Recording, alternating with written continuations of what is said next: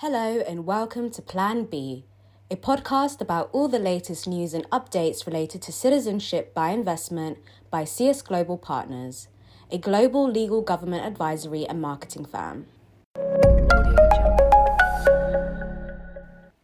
My name is Aisha Mohammed and I'm your host.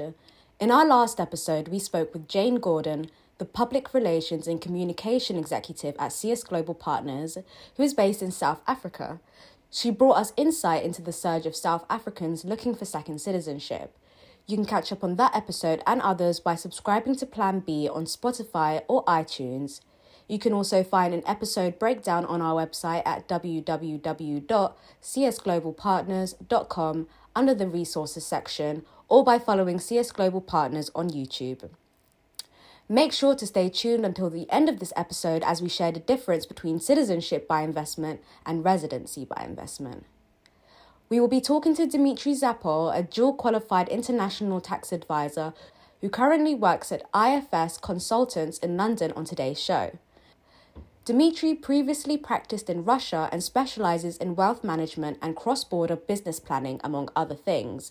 As if that wasn't enough, he also guest lectures in taxation at the University of London.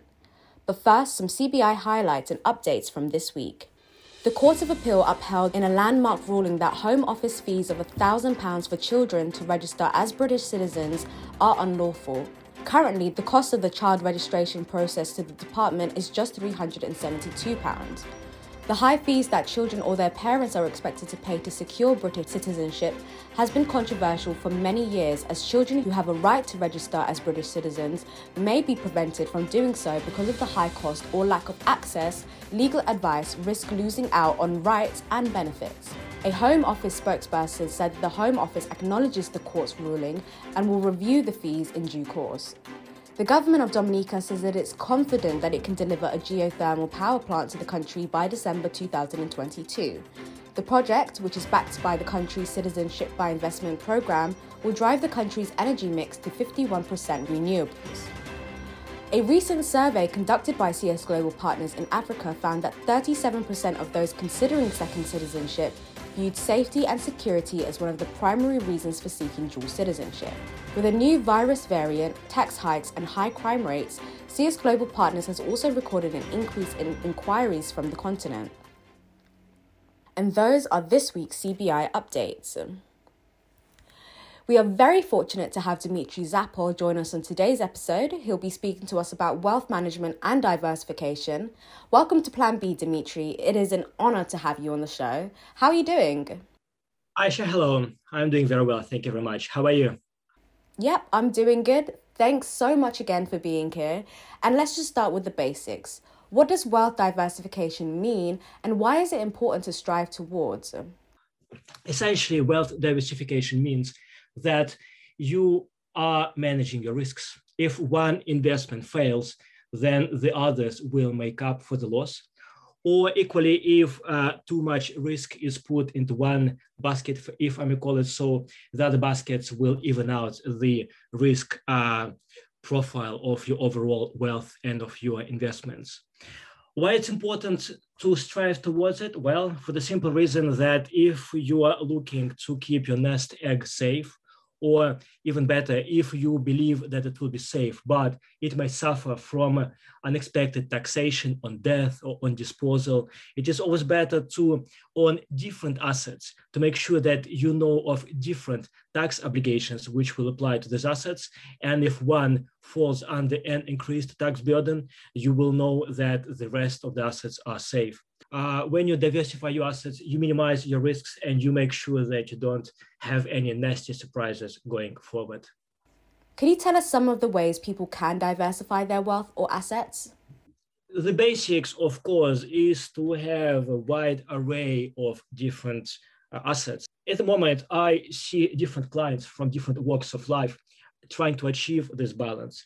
And if you feel that too much of your wealth is concentrated in one basket, in my view, it is necessary to make sure that there's an even distribution. Traditionally, people have attempted to invest into stocks, shares, bonds, and also real estate, which has been relatively low risk and you would kind of expect certain yields from disposals and also from cash generated from such investments, such income and dividends.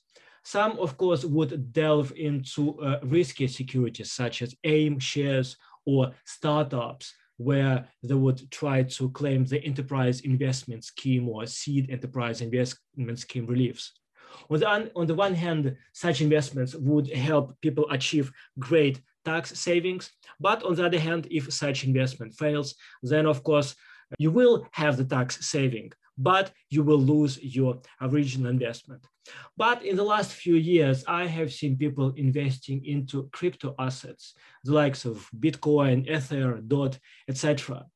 And if before such crypto assets would form a reasonably insignificant part of someone's investments, now that the cost of Bitcoin, for example, has shot up tremendously, more than 2 or 3-fold, all of a sudden the value of their crypto investments in their portfolio has become huge. So a prudent investor who is risk averse would seek to redistribute their wealth elsewhere. And as an expert on tax law in many regions around the world, do you think that there are more wealth diversification benefits for a Caribbean passport holder than, say, someone in Europe? Well, the Caribbean passport by itself does not give you any benefits. However, it is allowing you to spend a longer period of time in a particular country than had you not had such passport. However, from what I know, this period is limited. However, of course, if you have a European passport, such as a Maltese or a Cyprus passport, then of course, using such passport, you can live in a low tax European country and obtain such benefits. What comes to mind is, for example, non-domiciled taxation in Cyprus, in Malta, or the Beckham law regime in Spain, or non-habitual residence regime in Portugal. It's important to know many such countries offer golden visas. I'm not, unfortunately, sure whether such golden visas would give you any immigration advantages outside these countries. And of course, last but not least, I must mention Italian non-domiciled taxation, which is quite beneficial. Purchasing real estate is a popular option in citizenship by investment nations like Dominica. Investors can choose from a handful of hotels with high reputations like Marriott and Hilton to gain second citizenship. So how does purchasing or investing in property lead to wealth diversification? This question needs to be approached from a few angles. In answer to your direct question, investing into a real estate portfolio is just part of your investment strategy, which is rather conservative. And if you invest wisely, it will give you constant yields and a constant stream of income. However, from the point of view of tax diversification, there's something to be said. To begin with, if you're looking to receive a stream of rental income, you should know that such rental income will be always subject to tax at the place where the real estate is located. Now, this will probably not burn a hole in your pocket, but you must be aware of the domestic tax rates that you will pay in respect of your rental income. Also, if you are receiving such rental income at a place where you're resident, you must be aware of your residence taxation. And of course, you can normally credit foreign taxes paid at the place where the real estate is located against your domestic tax liability. And to this extent, you should compare taxation of different kinds of income. If, for example, dividends are taxed at a lower rate than, say, rental income, then of course, strictly from the diversification of your tax liability point of view, you may choose to invest in dividend producing assets. Also, one more thing to consider is that when you own real estate, if you die, you often pay inheritance tax or wealth tax or gift tax, of course, when you die or dispose of such assets. And especially if you're UK domiciled, then investing in such real estate could, in principle, cause quite significant risk from the inheritance tax point of view. So throughout this pandemic, we've seen a surge in CBI. Many are looking for a plan B for safety and security reasons. And as someone who advises high net worth Russian clients, one of our biggest CBI markets, what are their biggest concerns when seeking tax or wealth advice? Any CBI advice begins with anti-money laundering and know your client procedures. The next concern that many of them have is that it is not sufficient to move to a low tax country, which happens to have the CBI regime. To give you an example, it's not enough just to move to Spain, Portugal, or Switzerland, or Malta or Cyprus and pay low taxes there. You must also become non-resident in the country whose taxes you are looking to avoid. In your example, it was Russia. So you would have to spend fewer than 183 days in any year in Russia to really benefit from such cross-border planning. And the final issue that I've seen is really not tax related, but it's just common sense related. How happy are you to live in a country which could be unfamiliar, sometimes far away from your family, sometimes not having any social circles? And I'm always trying to persuade the clients to follow their gut feel and their feelings as opposed to seeking the tax benefits. But of course, this differs from client to client. And those are all of our questions. Thank you so much for joining us today, Dimitri. We've appreciated all of your insight. And this concludes our 6th and last episode of Season 3. If you have any topics or questions regarding the upcoming CBI trends and would like for us to discuss them on Plan B, let us know and we'll be happy to have an expert address them in our new season. And as promised, before we bid goodbye, here is the difference between citizenship by investment and residency by investment.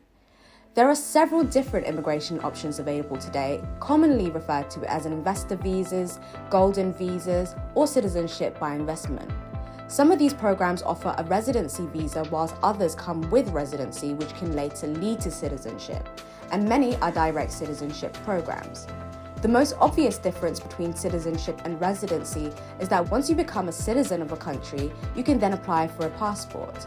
In contrast, residency status is usually conditional, and you can only apply for a travel document such as an ID card. Residency in an EU country will enable you to travel more freely, a little like a Schengen visa, but you can only have the right to reside in that specific country. Citizenship in an EU country means that you have the right to live, work, and study in any other EU member country, which opens up access to 44 other EU countries. In short, citizenship means more benefits and more rights. So next season, we'll be back with more experts to address matters in the citizenship by investment world. Remember, you can follow us on Spotify, Apple Podcasts, and YouTube to never miss an episode and stay in tune with all things CBI. Until then, if you have any questions about CBI or would like to find out more, please visit www.csglobalpartners.com. I'm Aisha Mohammed. Thank you for listening and stay safe.